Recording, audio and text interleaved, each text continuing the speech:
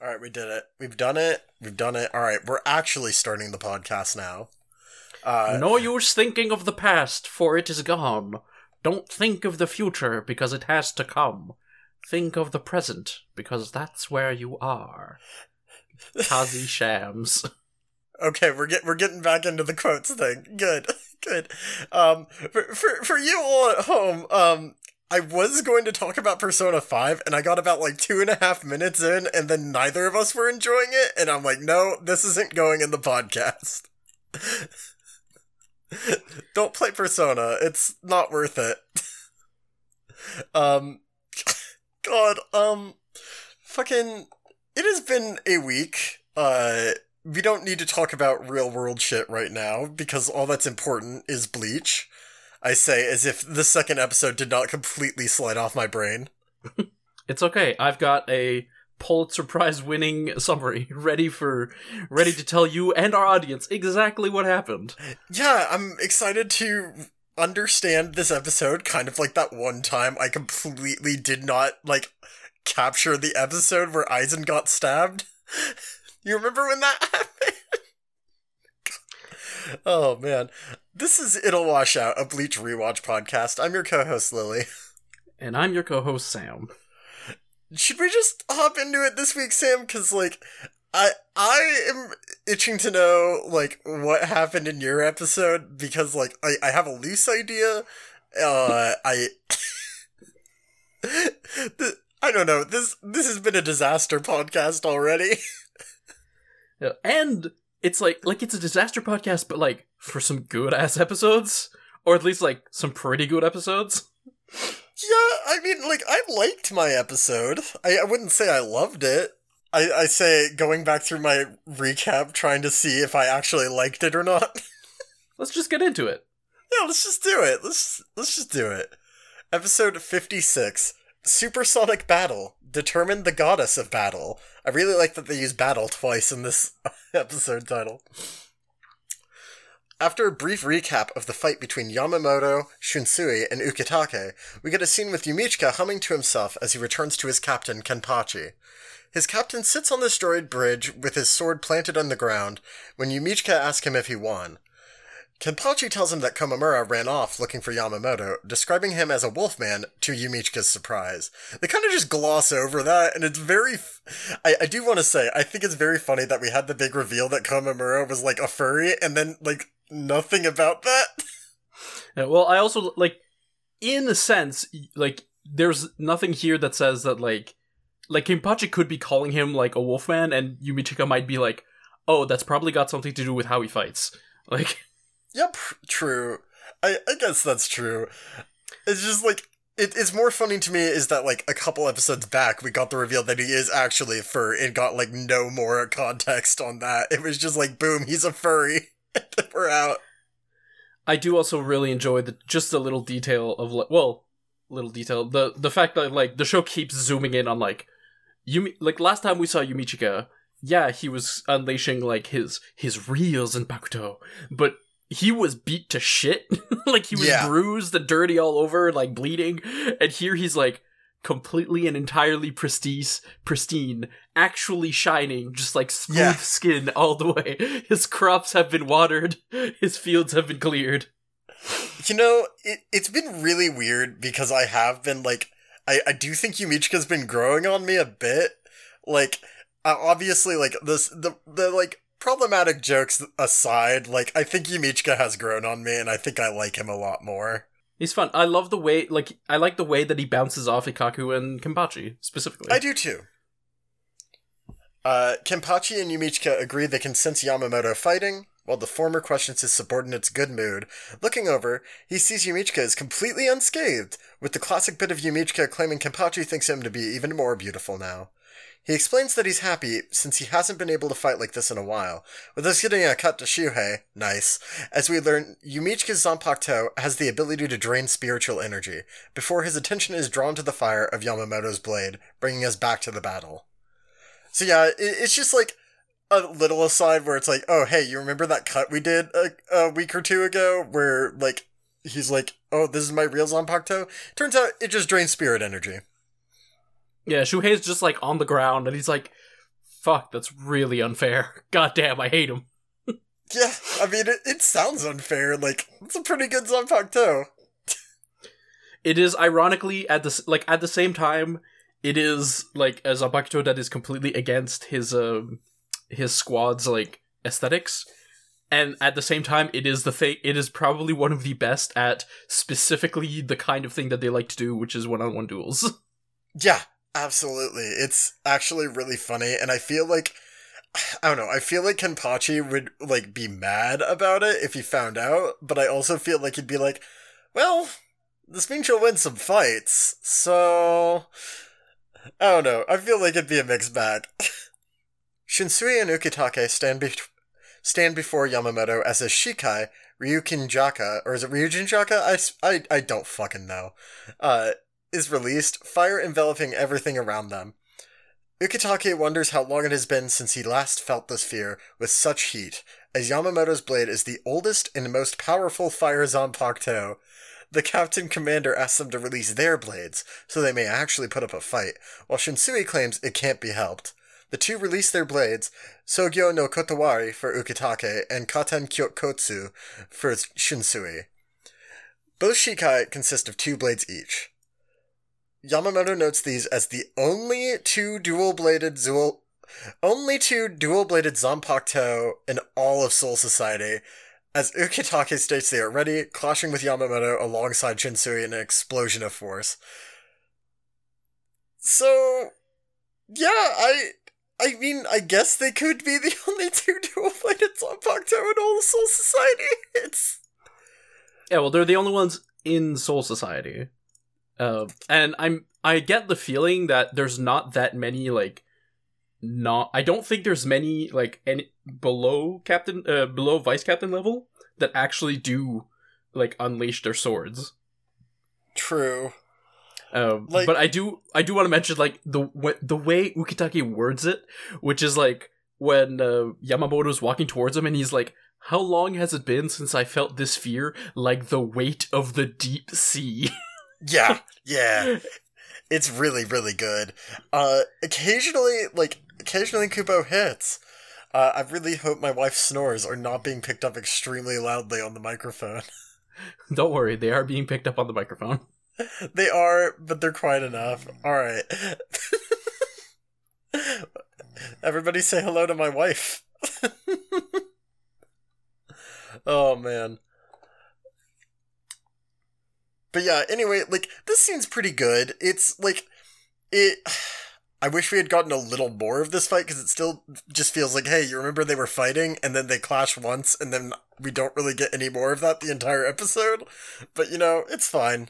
It's not a big deal.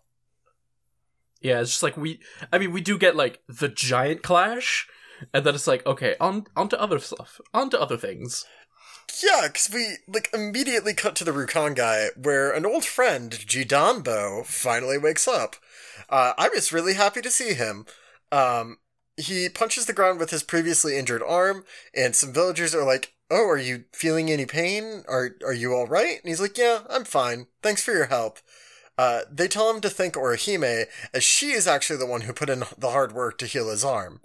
One notes that it has been 5 days since the Ryoka entered the Seirote, as Kukaku shows up, asking Jidanbo if he is concerned for them.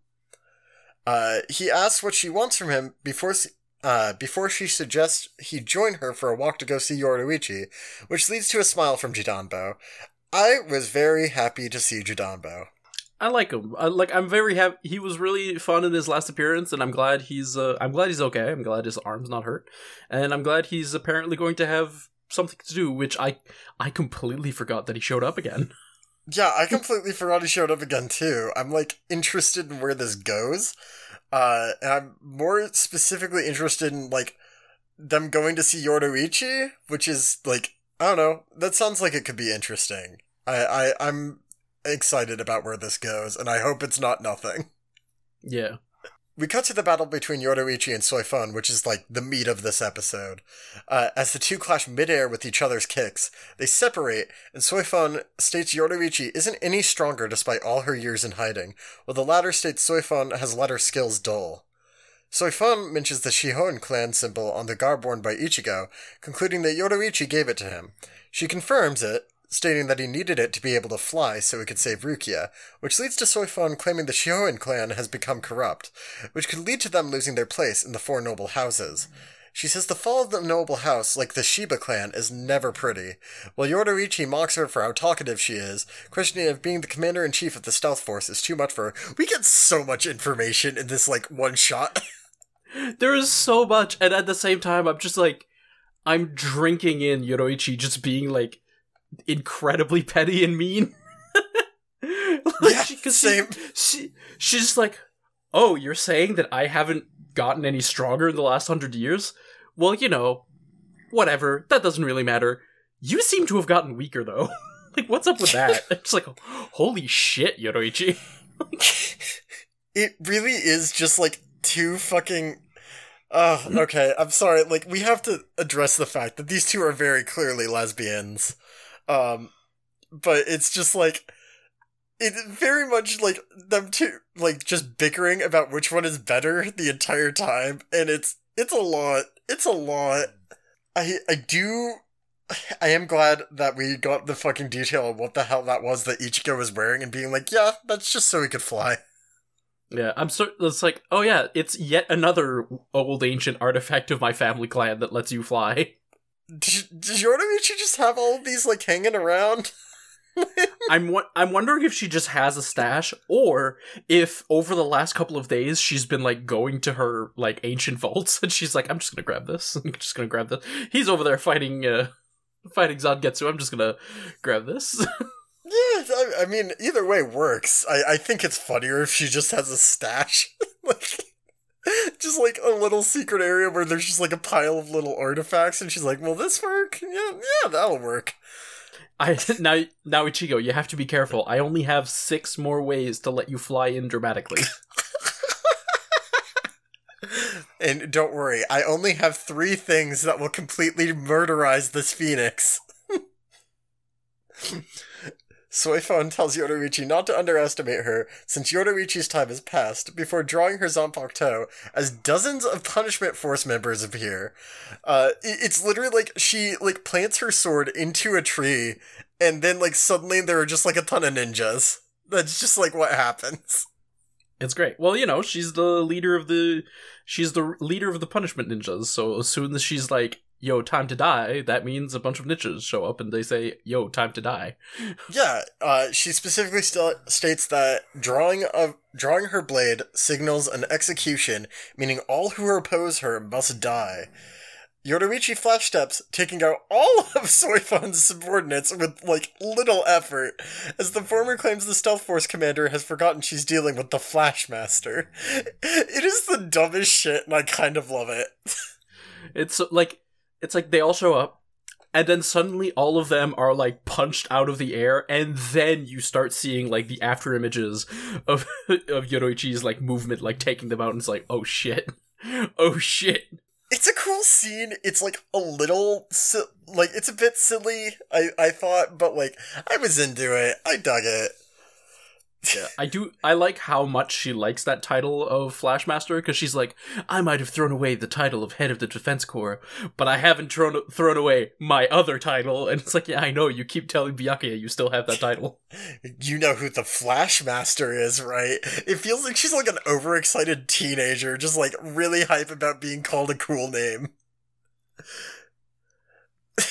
Soifon proclaims she has no choice but to strip this title from Yoruichi, removing her haori, wow, I fucked that pronunciation up, her haori, to reveal a sleeveless and backless outfit, the Keisen Shozoku, which Yoruichi claims brings back memories.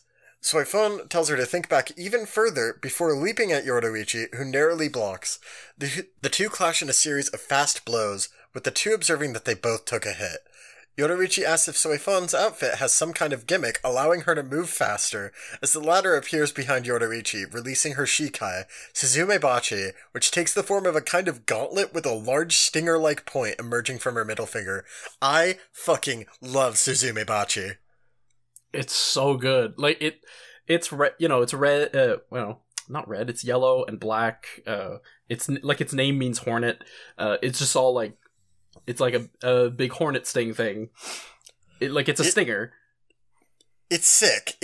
You like immediately have like a good idea of like not exactly like what it does, but like you have a good idea of like the core conceit of it, which is, hey, fucking avoid that stinger. Yeah. Plus it just looks cool. Attempting to escape, Yoruichi gets stabbed in the chest, as Soifon berates her for not believing she may have been holding back, as a butterfly-like mark appears on Yoruichi's chest above the wound. Soifon calls it a homonka, wondering if Yoruichi remembers the ability of her Shikai, calling it a death mark and stating that the second blow to the same spot will result in death, which seems like a really OP fucking move. It's so cool. Like, this shit is the exact kind of gimmick power fight that I want to see. So I'm watching this and I'm like, yes. It's sick. I really liked this. She states that she has perfected it in the time Yoruichi was away, as Yoruichi begins to flee once more. Soifon pursues her, telling her that the homunca have no time limit, because back when Yoruichi was here, they used to have like a time limit of like around an hour, but she's like perfected it, so they no longer have a time limit. So running away is pointless. Yoruichi, while running, attempts a surprise attack, kicking out two Anken blades at Soifon, which are easily deflected. The two continue to fight, with Yoruichi receiving a few more death marks, before the two stand against each other. Soifon asks if she understands her superiority now, claiming it's time to finish this with a new technique she invented, a combo of Hakuda and Kido that results in a swirling wind-like energy emanating from her. She claims she only perfected this a few days ago, and that Yoruichi will be the first victim of this technique, which thus far has been unnamed. It's so good! This whole, for the... the sequence with the Suzumebachi's, attacks just, showing up on Yoruichi as butterflies looks really sick.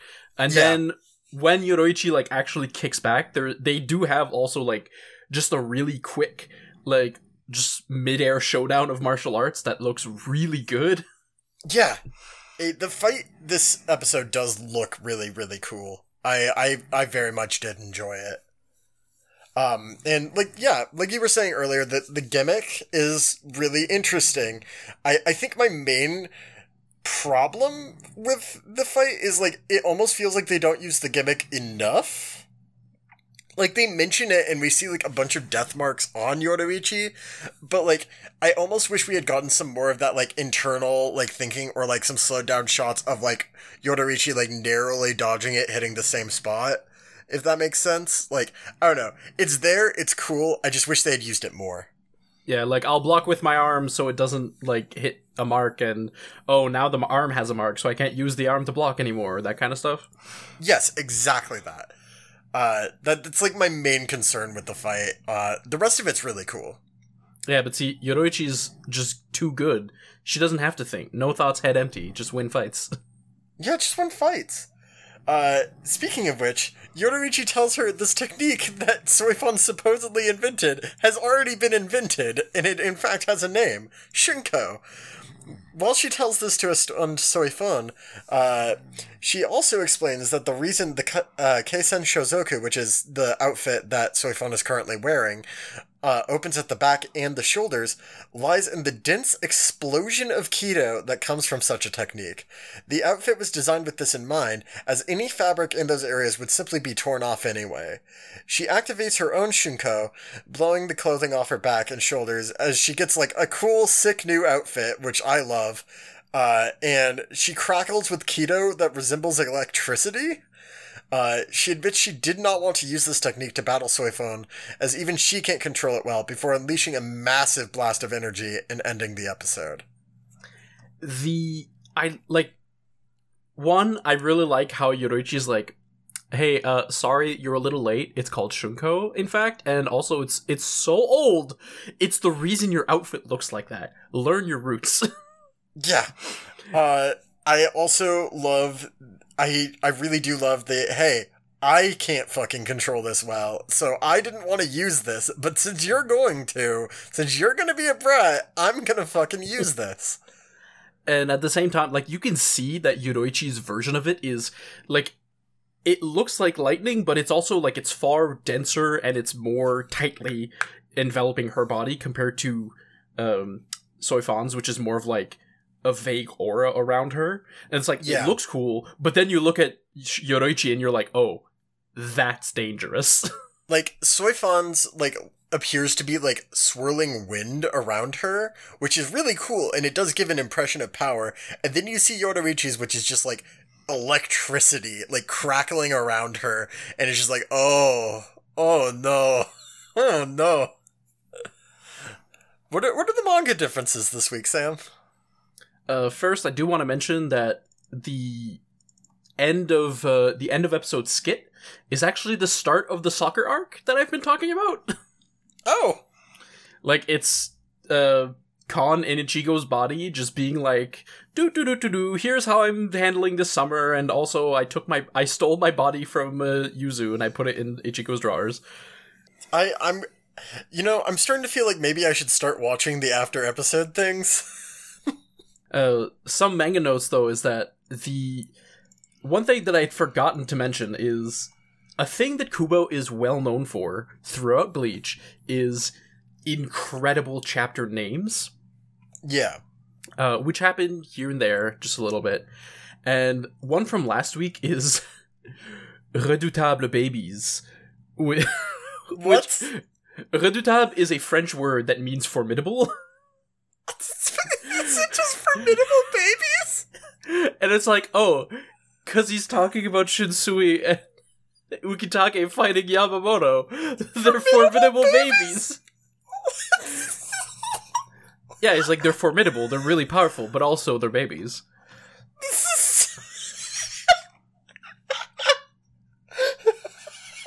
That is such a fucking dumb name. I love it. I love it. And then I'm going to share in the chat channel just one of the first images of this chapter as well, just because it's called "Welcome to Purgatory" is the name of the chapter. Okay, that's fucking sick. And honestly, just like for anyone listening and who isn't reading the manga, I recommend just going in to check chapters 156 to around 160, which is like this pair of episodes, because the manga chapters for those have some of the coolest 2-page spreads that Kubo has done, and the anime really doesn't do them justice. Yeah, that's been like my core conceit, like seeing like the manga like pages you've been showing me are, wow, the anime is kind of flubbing this, but like I also get that like at the time like they didn't really have the budget to do this, so it's like, I'm still enjoying it, but man, I sure wish it looked this cool. Yeah, like it's less a question of budget and more of question of time, because being a forever anime, this is episode 56, is the 56th straight weekly episode. Yeah. That has showed up. This is very true. So it's over a year of animation. Whereas these days they cut the seasons up into 13 or 26 or thereabouts. These chunks, and then they're like, okay, we take one season, we make the anime, and then we take then we take a season off where it's not airing, and then we might be working on the next season of the anime during this season off. I'm glad they've switched to doing that for sure. Yeah, and then the only other thing that we get for this episode is it's the end of a manga volume, which means we get 2 more character files. We get the ones for Ukitake and for Shunsui. So, I was very pleased with these songs you sent me. Yeah, so Ukitake's theme song is Jonathan Cain's Back to the Innocence. But the little trivia here, he's the eldest of 8 children, 5 brothers and 2 sisters. He's from a minor house, like a lesser nobility. A dutiful son, he not only supports his parents and siblings, but most of his relatives as well. Like, his job is just providing for the entire clan. Jesus. And here we actually learn, like, what his anime disease is. He's born with a lung ailment that frequently incapacitates him, but he's well liked by the members of the other companies due to his affable personality and impressive skills. He has gray hair because it went gray over the course of 3 days during one of his 6 spells. What? Are you serious? That's okay. Alright, sure. And because the names Jushiro and Toshiro sound similar, he has a one-sided affection for Toshiro Hitsugaya, and he offers Hitsugaya food every time he sees it. He's like, child, come over here, have some dango. I love this. I just can't believe Ukitake has, like, anime Leland Palmer disease. Fucking... I don't know. Have you seen Twin Peaks? Like... I have not. To explain, the main character... Well, I wouldn't say the main character. Laura Palmer, the, like, girl who died and starts everything, her dad, like, grieves so hard for her that his hair just, like, turns fucking gray. Oh. Yeah. Okay. That shows a lot. Meanwhile, we've got Shunsui Kyoraku, the captain of the 8th company, and so his stuff is, 1, he's good drinking buddies with Rangiku, the vice captain from 10th Squad. He's the 2nd son of the high-ranking Kyoraku family, born to a long line of martial artists, but he hates academics and martial arts, so he was forced to enter Soul Reaper Academy because he was leading an aimless life. That sounds like him. Yeah, that sounds about right so far. And the extra coat that he has over his captain's uniform is a cheap woman's coat and obi, the sash. Okay. But the pinwheel hairpin is very expensive. Oh, I'm glad they specified that. It cost as much as 2 houses, I'm sure. You could feed a family for a year on that pinwheel. I wonder which is more expensive between his pinwheel and Byakuya's, like, fucking hair clips. Probably Byakuya's hair clips, let's be honest. Like, I could see Byakuya's hair clips feeding a family for, like, 10 years. Well, we know it's worth, like, as much as a house or something, or, like, 3 houses. I forget the exact amount. We know they're crazy expensive.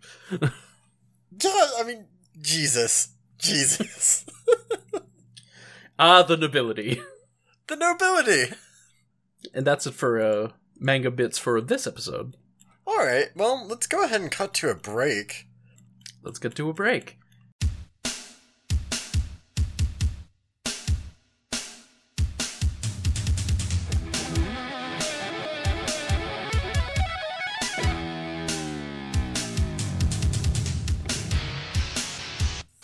So let's get back into it with episode 57, Senbon Sakura crushed, Zangetsu thrusts through the sky. The episode begins with the aftermath of Yoroichi, like, lighting up the forest, where, like, she just dug this massive trench in the ground around Soifan as proof of her power. She says she never taught it to Soifan because it's too dangerous a technique. And Soifan, takes rejection totally fine and rushes forward with murderous intent. As Soifon does. But she's shocked when her attack is very gently grabbed and neutralized.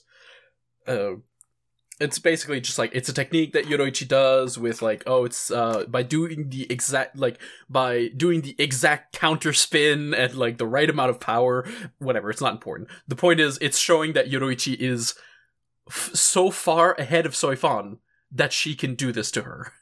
It's so cool, actually. I really, this was probably like, I mentioned this episode kind of slid off my brain a lot.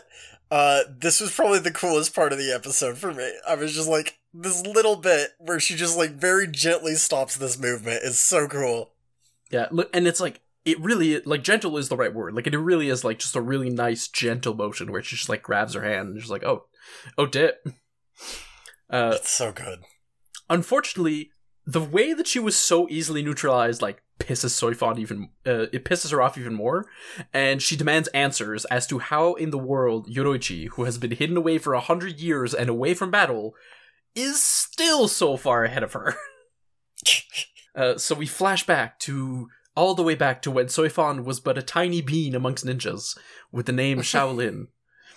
And one of those ninjas is explaining that Yoruichi, visible on a palanquin, and in full royal regalia, is the princess of the Shihoin clan, and is the appointed Tenchi Heisoban, defender of the realm.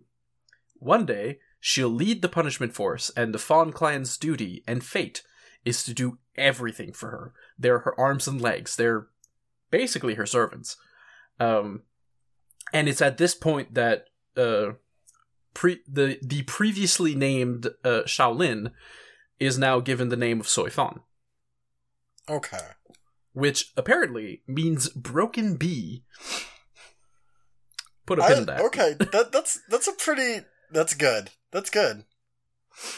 So as the present Soifon narrates over the flashback, she explains that at this point she viewed Yoruichi as a goddess, and that also her clan just made their living through generations as executioners and assassins who valued strength over everything. They were so strict that anyone who couldn't make it into the punishment force was immediately disowned from the family. Okay, really quick, at first I wasn't, like, sure about, like, the whole wording of viewing Yoruichi as a goddess, but, like, the more I think on it, like, if your entire family's, like, purpose is to, like, serve her, I can see where that might fucking, like, come up into your mind. Well, it's, like, also, the first time that she sees her is when she's in, like, full imperial regalia. Just True. like, oh, she's, like, a vision of authority, and it's like, oh, point, goddess. Yeah. And besides, everyone else in her life is, like, a faceless ninja. Like, yeah, that's true. Not much else to look at. like, Yoruichi's the first person with a face. She's like, oh, people have those? Okay, I just thought I was the only one. People can make expressions. We see a scene of her Soifon fighting off several members of the force, but even though she was she's clearly just like a step above them, she's taking on like 5 or 6 of them at the same time. Yoruichi shows up and shows that she is like even further beyond, like just taking everyone out like in a moment. Narrator Soifon grabs one with like her legs and like spins around, and like it's almost like, if you're familiar with wrestling, like a Hurricane Rana, it's almost like that kind of motion, but like completely in midair. It's sick. Yeah, like Yoruichi shows up and she's like, I'm not even operating in the same set of physics you all are.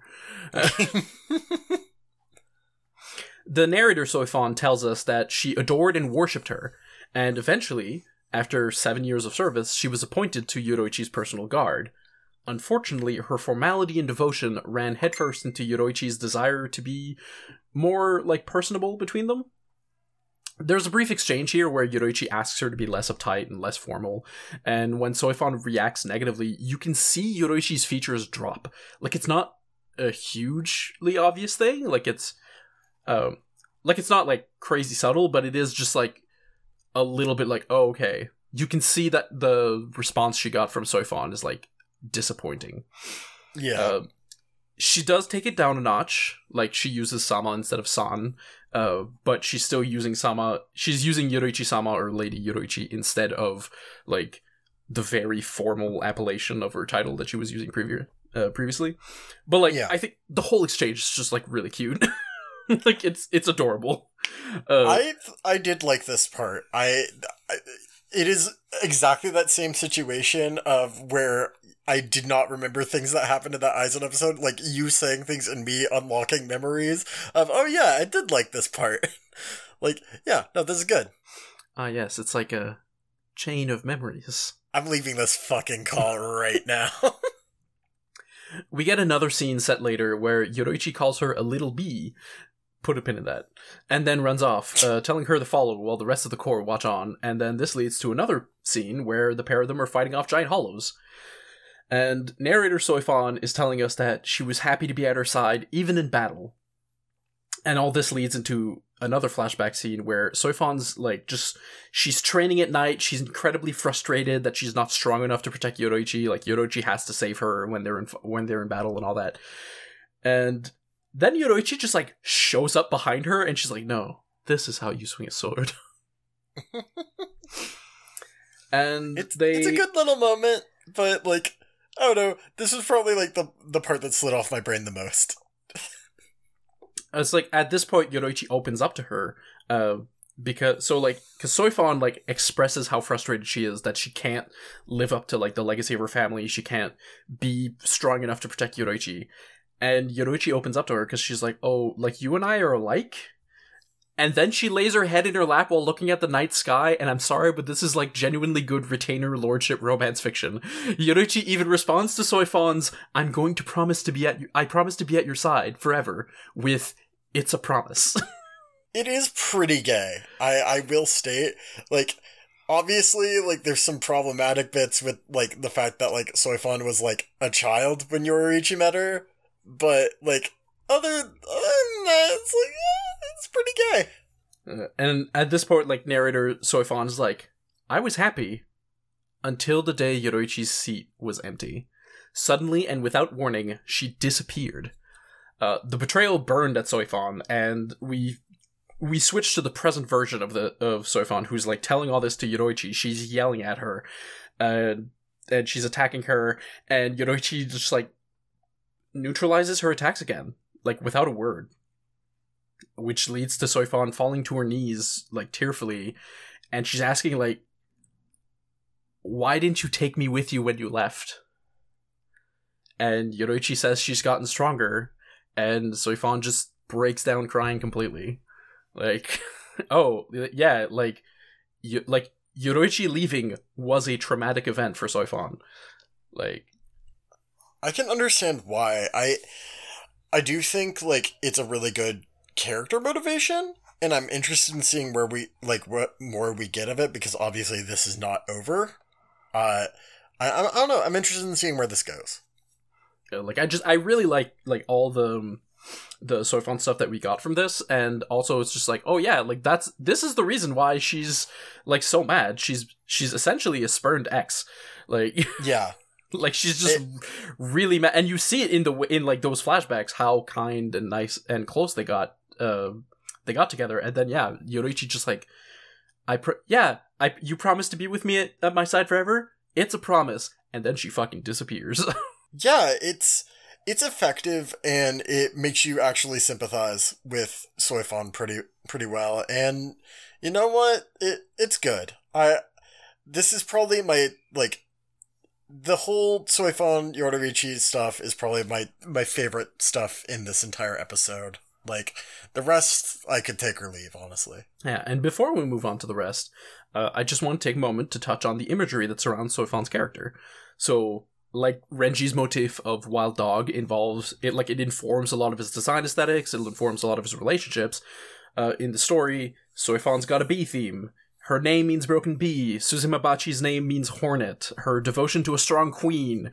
Her replacing the queen when she goes missing and becoming the queen of the drones herself. It's bees, bees, bees all the way down. Kubo was like, you know what? I like bees. And, you know, I'm here for it. I'm kind of here for it. It's strong theming is what it is. Yeah, it's good. Like when Kubo like actually wants to, use proper themes for a character and like make a strong character design and like, personality, he does pretty well with it. Now, if only he would do it more often. Well, Yeah. actually, no. The problem isn't that he doesn't do it often. The problem is that I guess he tries to do it too much, and then there's unequal quality. That's the problem. But that's a problem that we'll be discussing more in future episodes. For sure. Elsewhere, Ikaku and Tetsuzaimon are drinking. The pair, they're like painted up with the battle medicine that Ikaku had shown previously, presumably after having fought for a bit. They remark on the nature of the lightning shot out by Yoruichi's attacks, with Ikaku saying, Kido's not his thing, and he implies that the vice captain is good at everything. But Iba said, well, he wasn't always that good. It's just that being good at everything means you have a higher chance of making vice captain. So they keep drinking, and Iba's explaining that he's basically climbing the ranks for his own, like, for it's the purpose of climbing the ranks. Like, he thinks that's fun in and of itself, and a worthy goal in and of itself. And Ikaku's like, bullshit, you're doing it for your mom. You were doing it for your mother. Before they can discuss further, however, and we can get, like, more character beats from them, the alcohol gourd they were using runs dry, and that means it's time to fight again, after they've used rock, paper, scissors to decide who gets the high ground. I love these stupid idiots.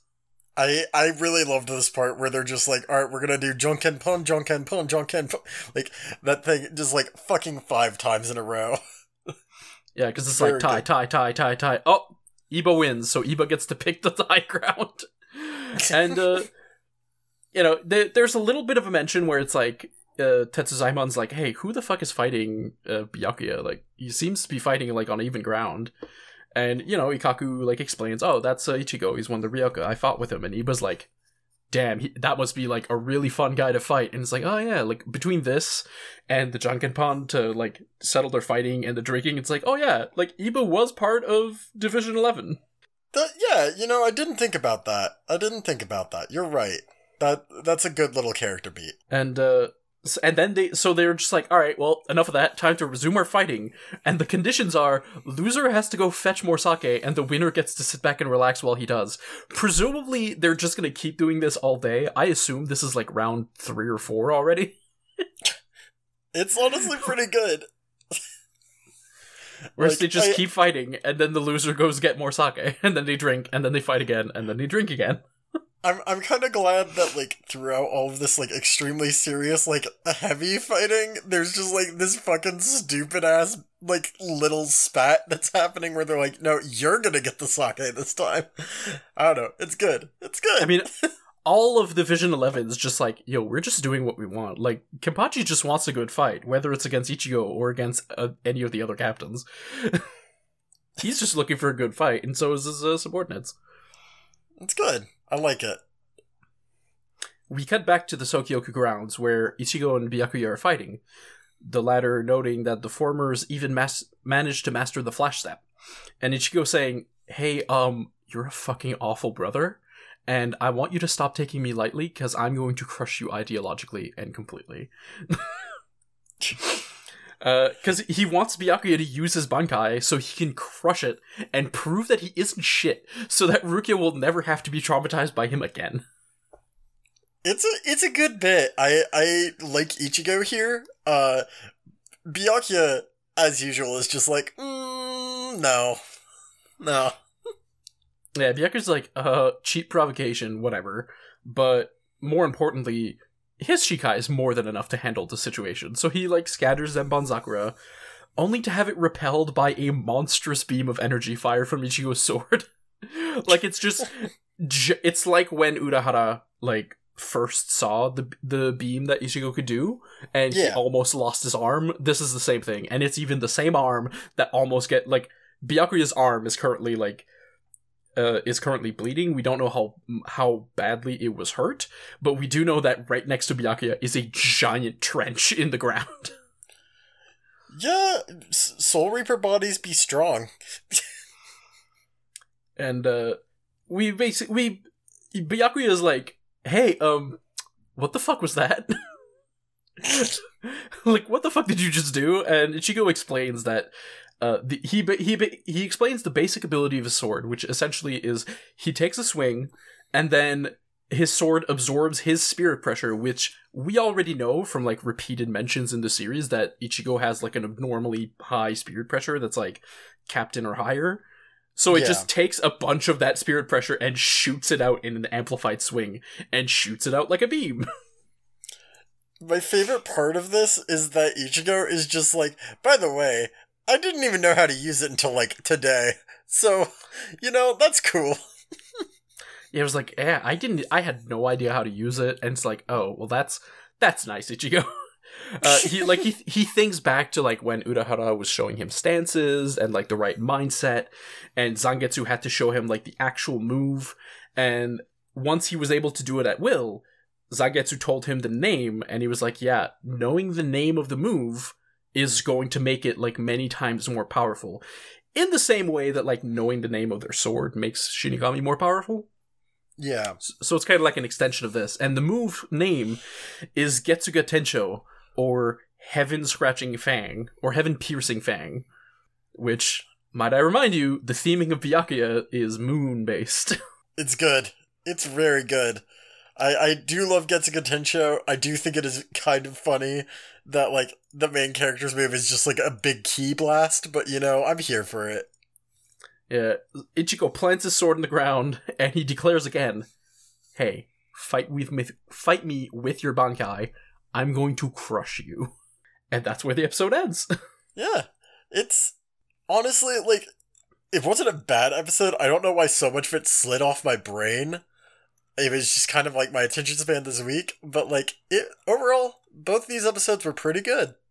I really like both of these episodes, and, we even have some interesting stuff in the manga for this one. So first, we learned that the name Soifon was the name of her great-grandmother, and also Shaolin was the youngest of 6 siblings. 2 died on their first mission, 2 died on their second, and the last of her brothers died on his 6th mission. Oh my. And Soifon's like reaction is basically, I'm embarrassed they were so weak. Oof. We learn Yoruichi is the first woman to lead the Shihoin family. We have this one-page montage that I'm just going to paste here, where she's like, I would have died for her over and over, I swore it in my heart. And then it's just like a really nice montage of them like interacting, where like they're eating next to each other and Yoruichi's stealing her food. She like feels bad about the way that her bangs are cut, and then Yoruichi sees her feeling bad, so she cuts her bangs in the same way, that kind of stuff. It's so cute! It's so cute! And then you turn the page, and it's this page. The page where she opens the door onto Yoruichi's empty seat, and she's like, it came without warning, without even saying goodbye, she disappeared from my life. Holy shit. This has similar oomph to some of the later chapters in Chainsaw Man. I will not go further than saying that. But yeah, it's just like this really happy moment. Then you're like, oof, gut punch. But then we get some extra info. The next day, I heard the charges: desertion, helping Kisuke Urahara to escape, and eluding arrest. Henceforth, Yoruichi Shihoin is no longer commander-in-chief of the secret remote squad or commander of the punishment force. It was a scandal and a betrayal by my personal god. I love that. I fucking love that. And finally, the chapter name for chapter 160, which is the one with Byakuya and Ichigo fighting, is called Battle on Guillotine Hill. I don't know why this is evoking fucking Pumpkin Hill Sonic Adventure shit, but it is, and I'm fine with that. Just some real good chapter naming shit there. Oh, I love it. It's very good. And that's it for the manga stuff. That's it for those episodes. We've done it. We have done another week. This is episode 30 of our show, Sam. We did it. Can you believe we've made it 30 episodes. We are inching ever closer to getting to a full year. Like, obviously you have some months, but like we are inching ever closer. This has been a pretty alright week. I enjoyed these episodes. I don't really have much more to add. I feel like it's kind of been a tired week, but, you know, what else is new? That just kind of happens sometimes on Bleachcast. Yeah. If you want to find us on Twitter, you can follow us at Bleachcast. You can email the show at iwobleachcast@gmail.com with any questions, comments, or feedback. If you want to find me on Twitter, you can follow me at lavender_pause. And I don't really do Twitch stuff anymore right now, so I'm just not gonna have that. And you can follow me at SSBSLJ on Twitter. This has been a good week. Stay cool, Chads. A magnificent sight indeed.